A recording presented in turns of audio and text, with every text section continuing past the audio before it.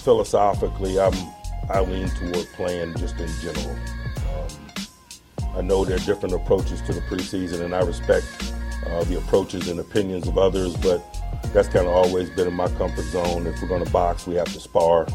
If we need to get ready for the regular season, then preseason is an avenue in which to do it for individuals and collectives.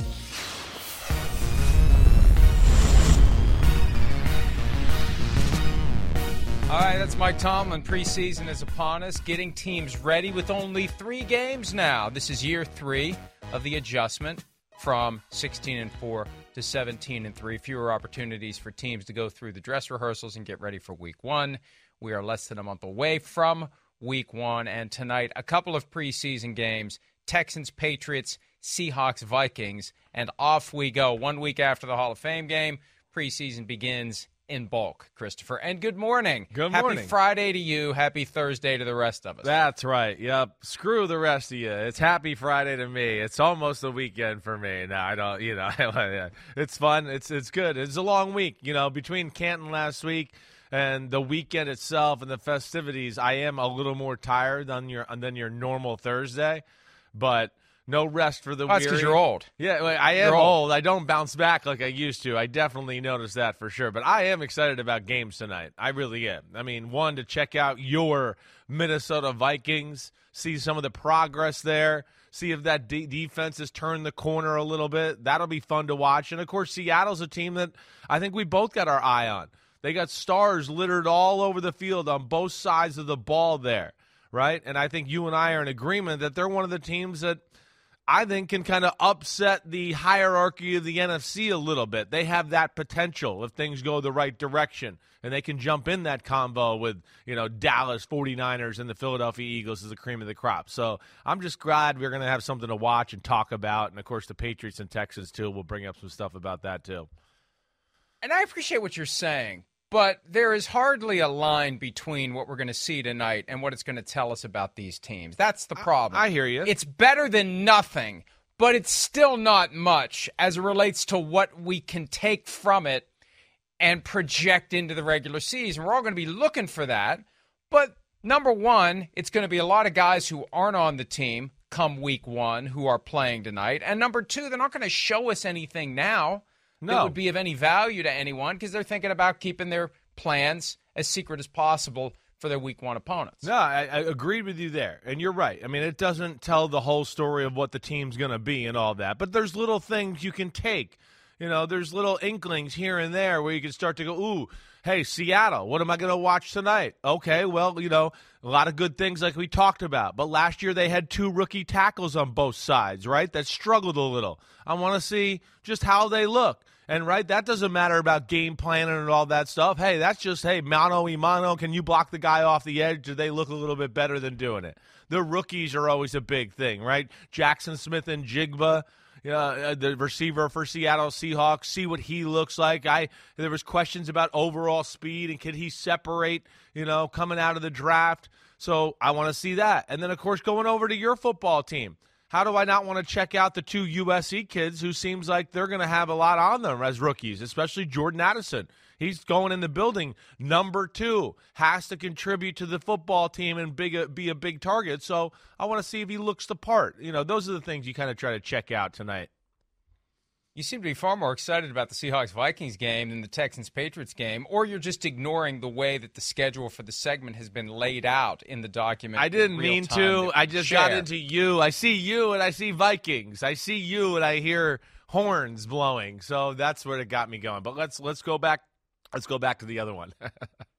I don't even know where the Vikings game is televised tonight. I probably should find that out, and hopefully it doesn't start at like 10 o'clock Eastern, some of those West Coast games. Yeah, I think it's NFL Network late night. Wow. Yeah, I think we got it there. I'll watch the highlights. I'll watch the highlights on Twitter or whatever it's called. Why? Now, what do you got to do? What are you going to be doing? You can't watch? Staying up that late? Well, I admit that I'm old. Some of us don't. Some of us are in denial about being old and are out there smoky, drinky when they're too old to be doing it. Okay, maybe I haven't learned my lesson yet. That's one of the first times I've heard you really self-proclaim though that you're old. And 10 o'clock. I mean, you're old.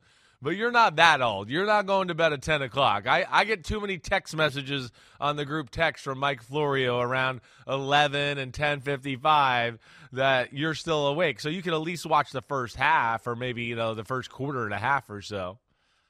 My sleep pattern goes like this. Bed between 12 and 12:30 and up between 5 and 5:30. Okay. And what is that, 5 hours? Yeah. And then I take a nap in the afternoon. That's my life right now. So I probably will be up. But I have been through enough preseasons. And look, I understand we're part of the broader sell the veal machinery. But I've been through enough preseasons where you get yourself all gassed up to watch it, you turn it on, and it's like, I don't know who that guy is. I don't know who that guy is. I don't know who that guy is. And they're not even going to be on the team. They got the same chance I have of being on the team come week one. And I know that it's part of the competition, but week one regular season is so fundamentally different than the preseason. And I know it's better than nothing. 6.3 million watched the Jets-Browns last Thursday night on NBC and Peacock. I get it. But when you do it over and over again, this is a function of age. Like, I'm not going to fall for the banana in the tailpipe again that the preseason is going to be some oasis of football. It's something. It's better than nothing. Right? But it's not destination TV the way a regular season game would it's be. just a little tease. It's a little tease. It's the build-up. It's the build-up for, the big payoff of the regular season. That's what it is. I hear you.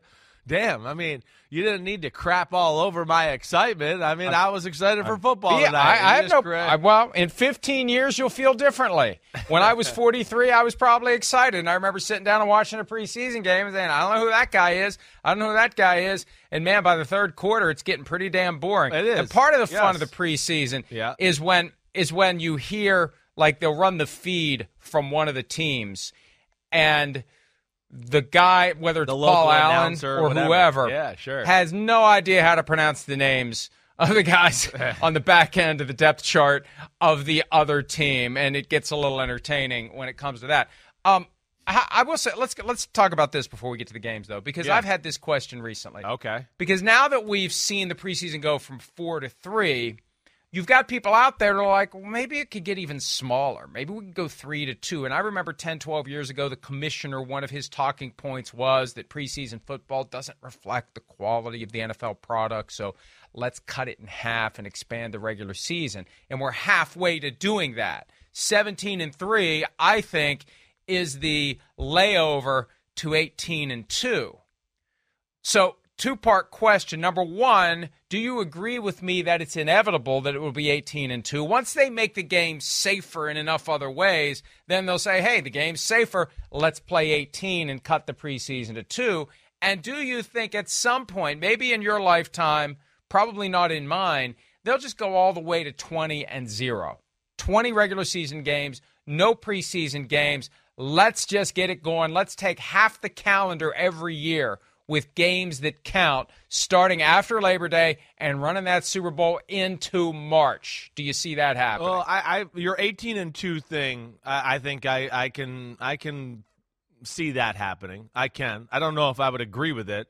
I don't think that's a fair trade-off. Hey, here's one like you're talking about, live game where it's going to be a bunch of crazy guys, and here we'll take off what? A game where, like you're saying, a lot of the starters aren't going to play anyways. So I hope there's a lot of more money involved in that for the players when it comes to that point. Well, there will be. But there will be. But the other thing to that too is I don't know if that's the right thing for the sport to cut away the preseason football games. I know it's not the ultimate experience and it's not the best product.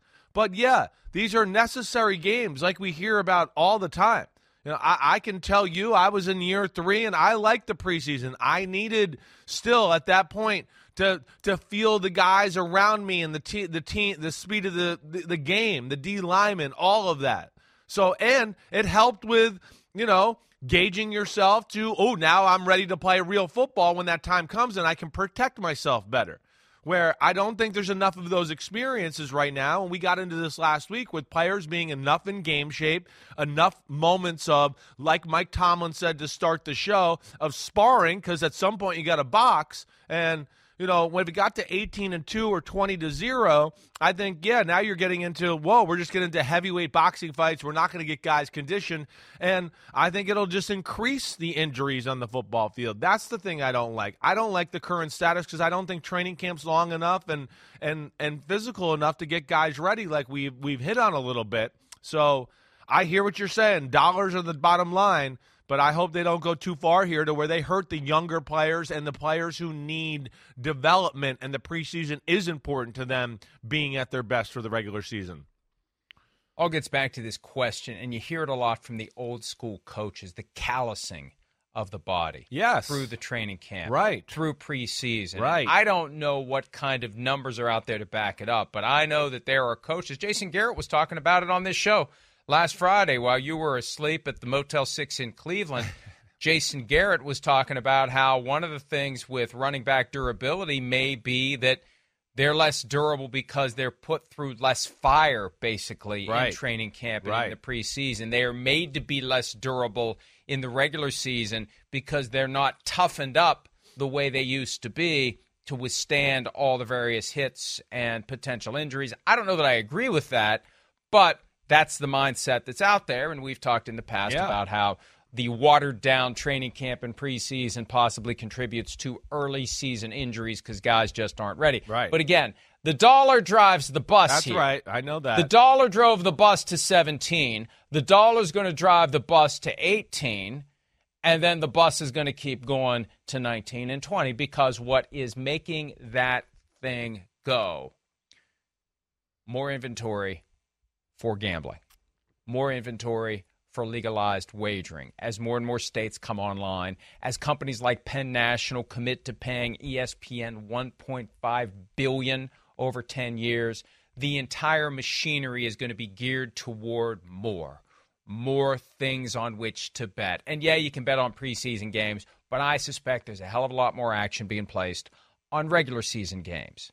They mean more. Yeah. They're more exciting. There's more information. Right. We know who's going to play. We know who's injured. We know who's not injured. It is a shot in the dark and a sign of pure and complete degenerate status if you are betting on preseason games. Yeah. Period. Why would you bet on preseason games? There's Why? plenty. I had Why? people texting me last weekend. What do you think? I like the over in the Jets-Cleveland game.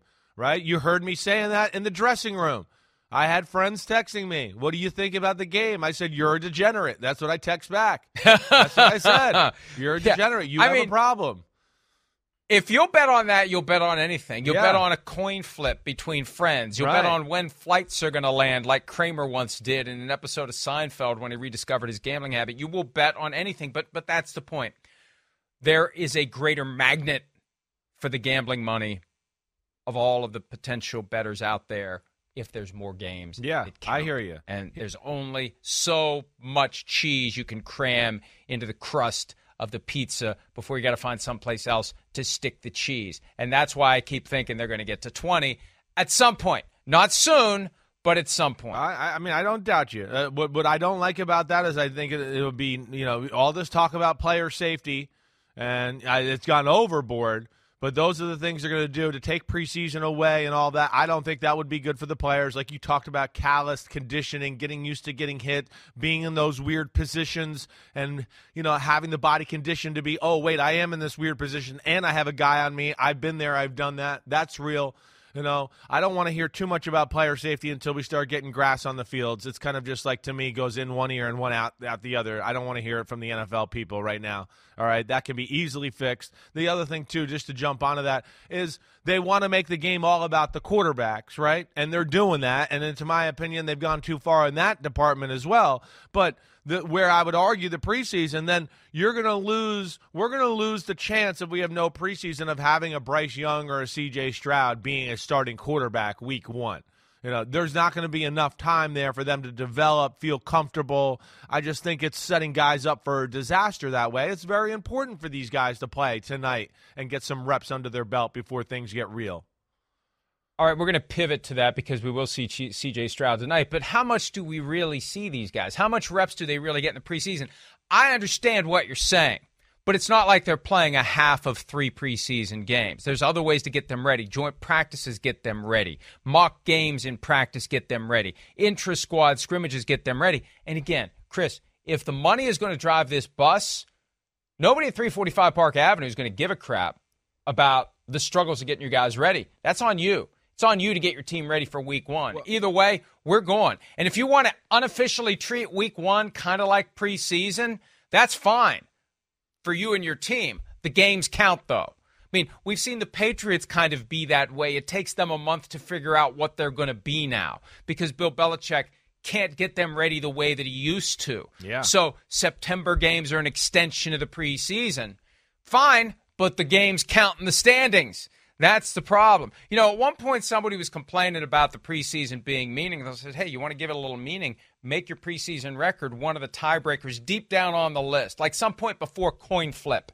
Make the preseason. How dare you? Well, hell, you want to make it meaningful. That's a way to make it meaningful. Here's a way to make the preseason meaningful. Make the first 4 weeks of the regular season the de facto preseason. And that could be what ultimately it is. And again, 345 doesn't care. They just want the mammoo that comes from flipping preseason games to regular season games and putting them in prime time and putting the stars out there and seeing the money flow in from having those games count versus the games that don't. That's why I think it's moving that way. Well, it's funny just because a lot of preseason games became a thing, right? Because the owners were racking in the cash then, too. That's what's funny, too, because they don't have to pay, the star player a $4 million check for the game or a $2 million check. Everybody gets nothing, peanuts in the preseason. So it's not like they're hurting for money. I just want to throw that out there. Okay, they're still getting parking and concessions, and there's people still going to the football game. So excuse me if I don't shed a tear for the owners that pay. I know. Hey, what? We're not proposing a bake sale, but here's the reality. They don't care about the money that comes from the stadium. They care about the money that comes from TV. I get you. You're going to get a hell of a lot more from TV if those games count than if they don't. I mean, I don't know what the numbers are. I don't know what we pay, NBC, anybody else pays for preseason games. But I guarantee you this. You take those 48, 49 now preseason games and you make those extra regular season games, and, yeah, they're going to be more valuable. Well, a lot more valuable. Well, I hear you. I hear you. All right, but preseason's here for now, and let's stop the and we're going to get to it. I know. But here, this is the other thing. I just want to make the point of. So what you're telling me is the producer's talking to you to move on, but not me. No, he's not. I just think it's time we should talk on, and I'm here Howie Roseman in my ear going, I've been trying to move it on. That's what I meant. But wait. You got us on the subject, and now we're going to finish it. Here's the other thing. You can do practice and inter-squad scrimmages and like you're talking about and all of that, right? But there's still nothing that can replicate. And first off, what gets guys injured? Not being conditioned to the moments, not being ready to play because they haven't been hit in live tackling situations and all that. When you nerves and being tentative can get you hurt. Oh, Mo, where am I? Oh, my gosh, I'm a deer in the headlights, and now you're tentative and you don't want to play. Those are the things you work out in a preseason game, especially for the young guys. Like CJ Stroud's going to break the huddle tonight in his first play, and his mind's going to go, holy shit, I'm the quarterback of the Houston Texans, and people are yelling and cheering. This is unbelievable. Oh, wait, what's the play? Hold on. And they're going to have to think about it. And there's going to be a whole bunch of young guys going through that too. And it's how to handle those nerves in that situation that will help him be a better player to stay safe and healthy during the season. So that's where I like the preseason. So that was it. I'm sorry. I hear you. Yeah. I hear you. Yeah. 345 don't care. Let me tell you a quick story before we move on to focus more on CJ Stroud and the Texans and the Patriots tonight. I had this epiphany yesterday, and I'm not going to say how it came to be because that may anger some people off that I would rather not deal with today, frankly. But I got this way from one specific moment in my childhood, and we all are the product of something that happened in our childhood. The reason that I am a top 5 conspiracy theorist in the eyes of Howie Roseman, I had a paper route when I was a kid, and that is not an easy assignment. Every morning, going door to door on a bike, on foot, rain, sleet, snow, ice, whatever, delivering newspapers, and I've talked about delivering newspapers in the past. But there was a night when, as an appreciation of all of the kids who had routes for the Wheeling Intelligencer, morning paper, or the News Register afternoon paper. They were having a pizza party for us.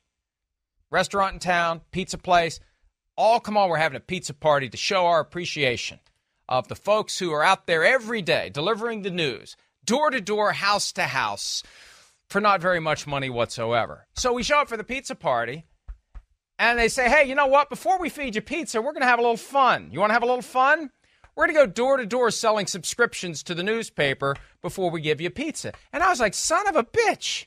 And I was like 12. I wish in that moment I would have said, I'm out. I'm not doing this. I'm not selling your damn subscriptions before you give me the pizza that you lured me here for. So anyway, that's why I'm the way I am. That's the evil. one moment more than any else from my childhood that causes me to always look for the BS that's lurking in anything that anyone is trying to sell me, because there's always something else going on. Damn. And yeah. that's the moment that has me thinking, there's well, always something else going on. Damn, that's what they do in West Virginia? We got stand-up people in North New Jersey. They would never do stuff like that. So I don't no, absolutely not. Absolutely not. In Jersey, they just put a gun to your head and say, go sell the damn subscriptions. Right. It would be a shame if this gun would go off. God, that took a dark turn. All right, Texans Patriots tonight. Here's DeMeco Ryans, first-year coach, his first game as a head coach. Houston Texans on the expectations for rookie quarterback CJ Stroud tonight. Yeah, as CJ goes out in his first game, as with all our rookies, what do I want to see from those guys? I just want to see those guys not blink. I want to see them go out and continue to do what they've done in practice, not try to make too many big plays or try to put the team. It's just about them focusing on their craft and what they're doing. It's nothing. I want to see guys go out and not make it too big. I want to see that the game isn't too big for guys. I want to see guys go out and operate efficiently, guys fly around, have some fun playing the game. There's a great moment in the movie Invincible from 2005 when Marky Mark is out there, and the way they filmed it, it gives you that sense of, holy crap, look at what I found myself in the middle of. And that gets to what DeMeco Ryans is saying. He wants them to not be overwhelmed by the moment. And that gets to what you were saying earlier. That's why there's value in the preseason. It's a chance to ease your way into the very hot bathtub of week in and week out regular season football. That's it. That's right. You know, that's where it's just about getting comfortable so you could be at your best when the regular season does come around. You know, like I was saying, that was the moment for me. I mean, I can remember breaking the huddle in Tokyo, playing the New York Jets, and being like, holy crap, I'm on ESPN, and I'm playing preseason football in the NFL, and all that's happening. Wait, what did that crazy John Gruden say in my ear to be ready for here? You know, I mean, that's how it is. You do become a little bit of a deer in the headlights. Your dream is coming true, and it all hits you all at once. So, you know. And it's turned into a nightmare. Right. Now they want to hit me, and ref, blow the whistle. Please, protect me. But it's that's the things that the young guys need to get used to. And there's even some veteran guys who like to have those reps and just get used to what it's like to have that feeling and the pregame warm-up, and all those are things that help you get comfortable for that regular season week one. And it's, of course, especially prevalent with the rookie players, the rookie quarterback even more so, but there's second, third, and fourth-year guys who are also going to have those same feelings, and this will go a long way to, you know, making them feel comfortable. How about that guy right there, John Mechie, right? He hasn't played. You can't tell me preseason ain't important for him. They're trying to find a slot receiver. He had cancer last year. He's back. Now he gets a chance to play and get used to the game again so he can protect himself and be at his best, and that's what I'm just excited to see some of those type of guys, Mike, and evaluate them and see how important they're going to use, you know, how important they are to the offense, how much they're going to use them. And those are the little things you can kind of take from the preseason. And by the way, the Texans making no bones about the fact that CJ Stroud is QB1. I'm looking at their unofficial depth chart. There is no or between CJ Stroud, Davis Mills, Case Keenum. It goes Stroud 1, Mills 2, Keenum 3. He's the guy. Stroud's the guy. All these rookie quarterbacks, the three taken in the top 4 picks, will be starting week one. The only caveat is this: Anthony Richardson or Gardner Minshew, which may just be another effort 2 years later to try to trade Gardner Minshew like the Jaguars did by creating a phony competition between him and Trevor Lawrence back in 2021. The other side tonight, though, the Patriots. Yeah. It's not a true competition. Mac Jones is listed as the starter, but Bill Belichick has been just equivocal enough to make us say, is there an opening for Bailey Zappi to overcome Mac Jones? Here's Bill Belichick talking about his quarterback plans for Thursday night's game against the Texans. What's your plan for Thursday night for the snap counts for each quarterback? Yeah, I'm still working on that. But the players who are least experienced will get the most playing time, I can tell you that. Will Mac start? Yeah, I don't know. Will Mac start? I don't know. I mean, sometimes I think he's just being dismissive. Sometimes I think he does know, and he's just not telling us. Yeah, I don't know. Agreed. Maybe it's the whole pizza party he's experience. full of it when it comes to that stuff. He's full of it. Like when he was starting to say, I'm not a travel agent. No, but there's a travel agent in the building who reports to you with everything. So you knew. Like, don't give me that crap. He likes to just, give you a hard time. I don't know why, but there's something to it he has some reason. Yeah, and look, I do believe that, and I saw that somebody, one of the Twitter accounts that aggregate things that we say into hut microphones, thought this was a big deal.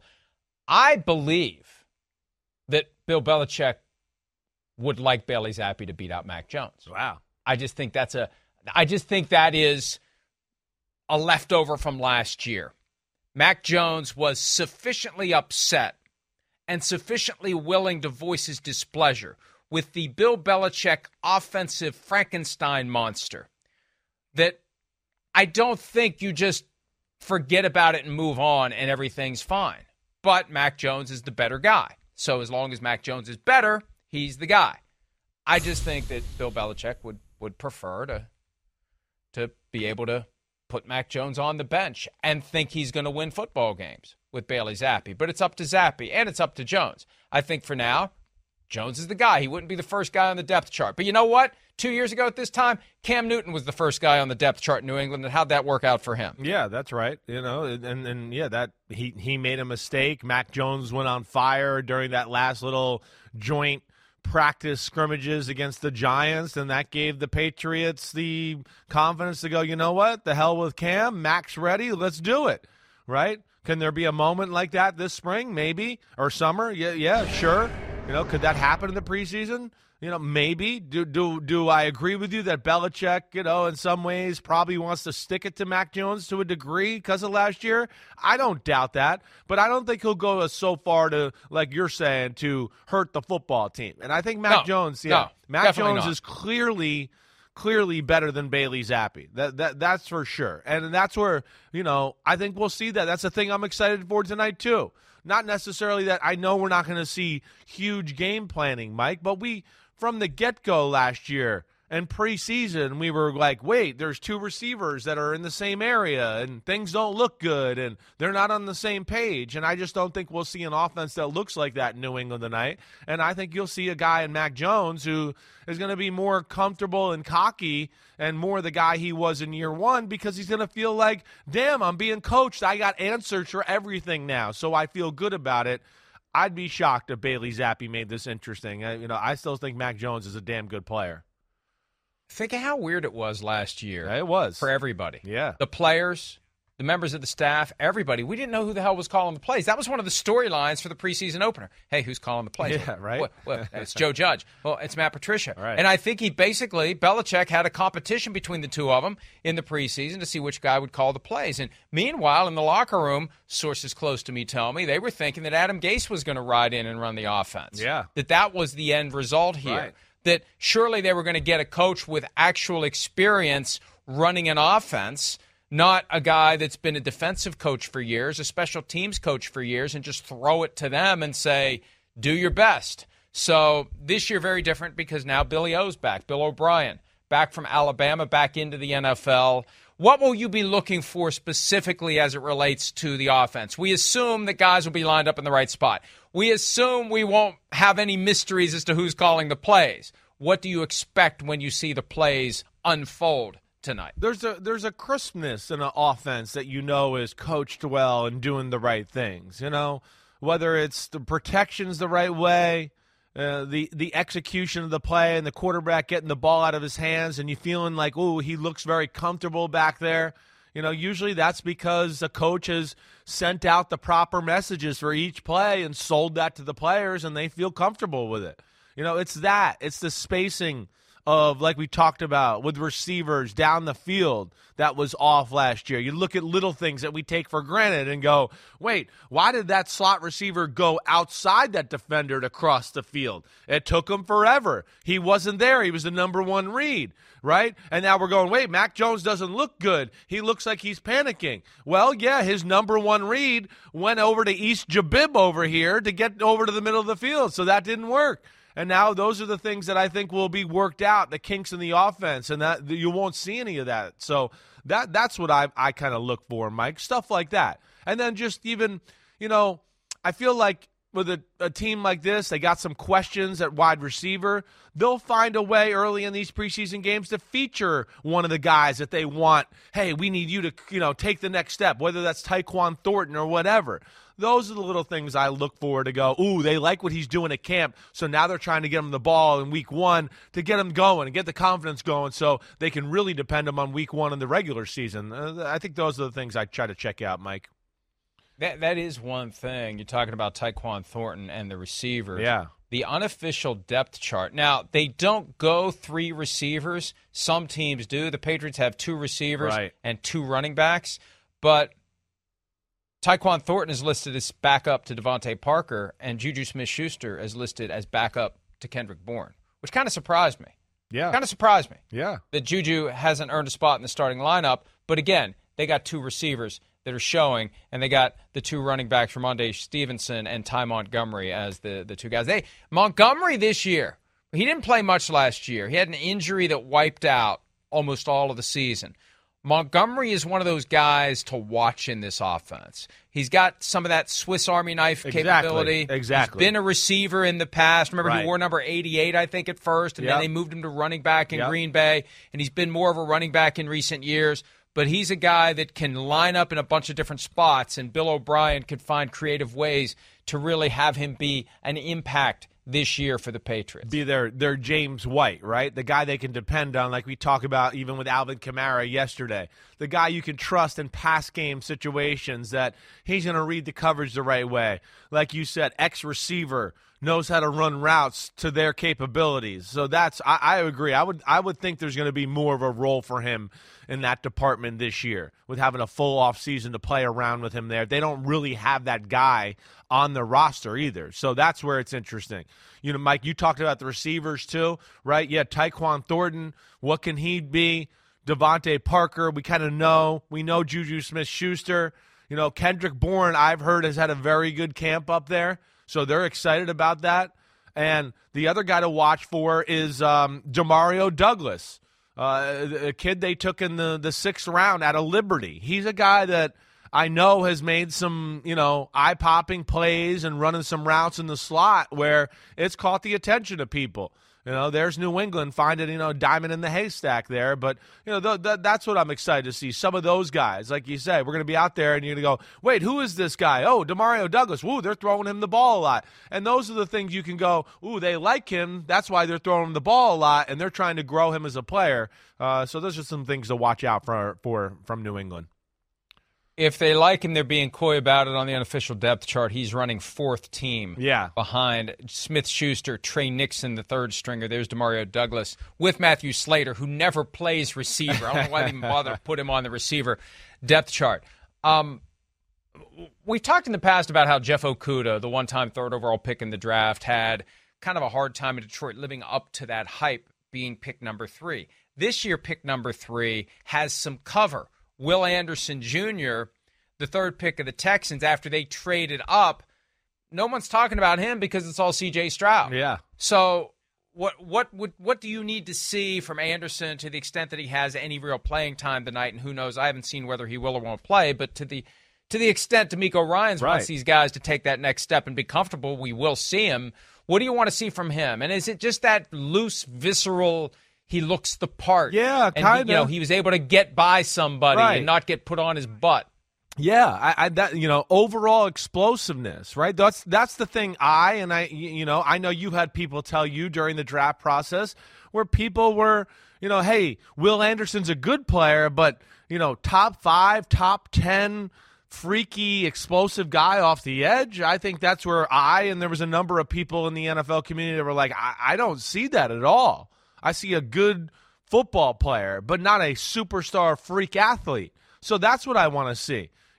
When he gets off the ball, is there a different kind of explosion? He's going to be asked to be that Nick Bosa for that defense. It's all about get wide, fly off the edge. And, hey, reading between the lines, I don't think he's impressed like that yet. I don't. I listen to things, quotes players say. A lot of it so far is, hey, he works hard. Hey, his motor's really good, all of that.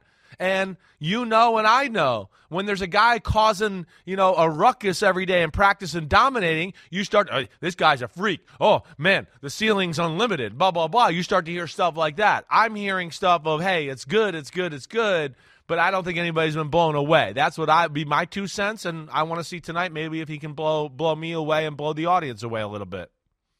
There's kind of a Cleveland Farrell vibe here where, great leader, exactly, great worker. Right.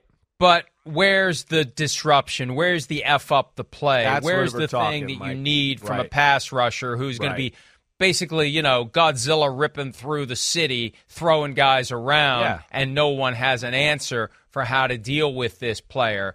That may not be there, but we'll find out tonight. We'll see. Hopefully he proves us wrong. Against, an NFL caliber offensive line to try to create the havoc that the Texans need. Vikings-Seahawks. 10 o'clock Eastern tonight on NFL Network.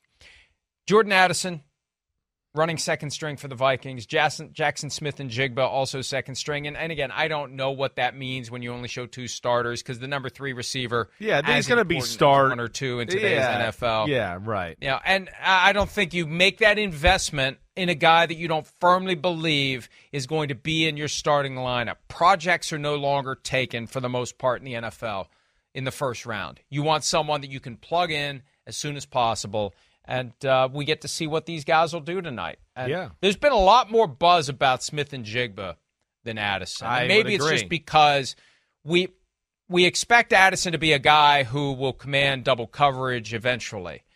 With Smith and Jigba, it was more classic slot receiver, but now it's like, well, wait, maybe this guy can do a lot more than that. Maybe this guy's the total package. Maybe this guy can run every route. Maybe this guy can draw double coverage. And holy crap, if you had a guy who was ready to take off with DK Metcalf and Tyler Lockett, all of a sudden this Seahawks offense, passing game, could be unstoppable. Yeah, exactly, right? And we get those 2 tackles that are second-year guys now. You get them greased up and ready to go so they can protect against Nick Bosa and some of those type of players. They could be dangerous. Definitely with you that Jackson Smith and Jigba has had more hype around him. I think, slot guy. I certainly questioned how much he separates, right, and how fast he is and all that too. But we've seen in training camp a number of clips of him running by guys. And the other thing, too, where he's different than Jordan Addison, is with the ball in his hand. I mean, he was as dangerous as we've seen the last few years in college football. Breaking tackles, breaking ankles.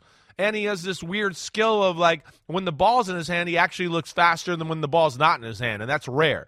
So, I think there's maybe a little more God-given ability in that department, where Addison is a little bit more, route running and refined and not necessarily going to do the freaky athlete-type things that we're accustomed to seeing from a first-rounder, right? And that's where I questioned him being drafted in the first round a little bit. But in this type of offense that really values route runners and things like that, he might not be the kind of guy that's freaky and wows people at training camp. But when you get in a game, he runs the right route. He understands coverages all the time. We look up and we go, whoa, he's got 8 catches for 110 yards. Even though they might have not been like wow, eye-popping plays, I think that's the type of player maybe we expect from Jordan Addison this year. I think you've just described Cooper Kupp. You're right. That's Super Bowl 56 MVP. And you hope that he can, like Cooper Kupp, grow that yak ability, right, that we've seen. I don't think anybody thought Cooper Kupp was going to be catching slants and running another 50 yards when they first drafted him, but he's continued to work, get stronger, get faster, to now he's not only the route runner guy, but now he's like, damn, when he's one-on-one, you can throw it up to him. He'll run by a guy. And I hope they're hoping for that type of development with Addison.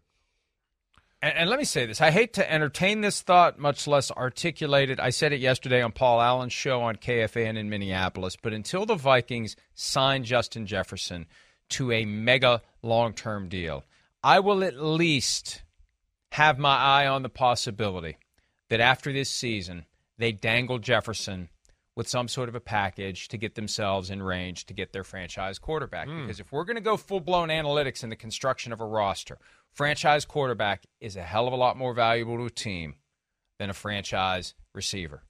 He's going to be there longer, and he's going to have a lot more impact on whether or not that team gets to the playoffs and advances when they get there. The receiver can't throw the ball to himself on 4th and 8 with the season on the line. Case in point. So is Addison a compliment to Jefferson or a replacement for Jefferson? And frankly, to the extent they're even considering that possibility, how Addison performs this year could either make it easier or make it harder to make that swap to try to get Caleb Williams or one of the other great quarterbacks if you could throw Justin Jefferson into the pack. What do you think of that? Well, that's bold thinking, right? I'd have a hard time thinking it was going to happen. Just guys like Justin Jefferson are rare. They are rare. And to your point, whether you say all the time, they know they got something here. You don't know to the draft completely. You think to a degree, right? And there's that, but okay. I don't see that happening, I guess, is what I'm saying. I think this is one where make him the highest paid receiver in football right now, get it done, okay? And then we can move on. And a year from now, that contract ain't going to look all that bad. And we're going to go, hey, it's pretty good contract by the Vikings, and Justin Jefferson is the 4th highest paid receiver now, right? So I don't imagine that happening, I guess is what I'm saying, Mike. I know, but the fact that it hasn't happened yet is the thing that has me saying, who knows what will happen. Crazier things have indeed occurred. Brian Flores taking over the Vikings defense. Last year the problem was it was scheme. It wasn't tailored to fit what they would be facing week in and week out. We've gotten the very clear impression Brian Flores will be having a different approach each and every week. It won't be about a system. It'll be about a strategy for shutting down a given offense. And that tells me we're not going to see much tonight. Tonight's going to be as vanilla as you can expect. They're not going to tip their hand on anything they might do when the regular season rolls around. No, I would think not. That's exactly right. And knowing Brian Flores and how guys like him and from New England operate, you've heard me talk about this before. They are more about, hey, we're going to get the basics down first, and in the first game it's going to be about their core plays, and let's make sure we execute them the right way. But to your point, defenses take one of two approaches. They either play extremely conservative and vanilla in the preseason and just play cover 2 and man-to-man and cover 3 and do that, or they blitz a ton and make the team in week 1 go, oh my gosh, we have to prepare for 74 different blitzes that they showed in the preseason, right? And that might not necessarily be what they do in the regular season, but they just want you to prepare and waste time on all that stuff, and then they throw you a curveball week 1. I would think in this one, we see vanilla, just let's execute, do the things we do right, and let's see how physical we are, and then that's kind of the motto for tonight. There's another mindset as well, and I'm going to rewind by 31 years. The Vikings had a few rough seasons. They did the Herschel Walker trade. It didn't work well. Jerry Burns gets fired after the 91 season. In comes Dennis Green, and he wanted to apply a kick in the ass to that team, especially that defense. And when you have a defense that was so beaten down last year, so demoralized, maybe there is some value in the preseason to giving them a chance to flex their muscles a little bit. I hear that. Confidence and go out there and kick some ass. Right. And go out there and shut some people down and maybe do some creative stuff as if this was an opponent you were facing in the regular season. And I like your idea of just giving the Buccaneers week 1 and the teams they play beyond that something to think about what they're going to see based upon what happens in those 3 preseason games. But I think the Vikings defense could use a little bit of a confidence boost. Yeah, I hear you there. Maybe we'll see That's some real. deliberate effort to deliver it tonight. Yeah, that's real. That's another thing that does go on in the preseason. You know, you hear about teams, right? And we end up talking about it maybe once or twice every preseason where I might come in and go, this team played vanilla when I watched the film, Mike. This team, they game planned a little bit. They had 8 or 10 plays, in the pocket there ready to go to screw over the team in the preseason a little bit. And it's usually for the reasons you're talking about, to kind of instill some confidence. And so you can go in the next day and go, hey, look at us. We're executing. We're making plays. We got something there going. And you try to grow and build off that momentum. I wouldn't be shocked if maybe there was 1 or 2 wrinkles that you don't normally see in a preseason game from them, just like you're saying, to kind of make them feel good and go, hey, look what you did out here. We squashed this offense a few drives. Yeah, I'll be excited to see their approach. The one thing we know is, like you said, they're going to be better on defense. Brian Flores is phenomenal on that side of the ball. Yeah, they can't be worse. Can't be worse. I would think they're, a significant bump better. I'd be shocked if it's not at least 10 spots, 12 spots better on the defensive side of the ball. On the Seahawks defense, 5th overall pick Devin Witherspoon has a hamstring injury. Damn. He won't play tonight. He had a hamstring thing in the offseason. Yep. Hamstring thing again. And they just want to get him healthy and ready to go as soon as he can contribute to the Seattle defense, which is trying to get back to the Legion of Boom days of a decade or so ago. Let's go ahead and take a break here. Unlike Bill Belichick, who doesn't know who's going to start tonight at quarterback, a couple of coaches are very clear in what they want to see from their young quarterbacks when they play this weekend. We'll discuss that next on this Thursday edition of PFT Live.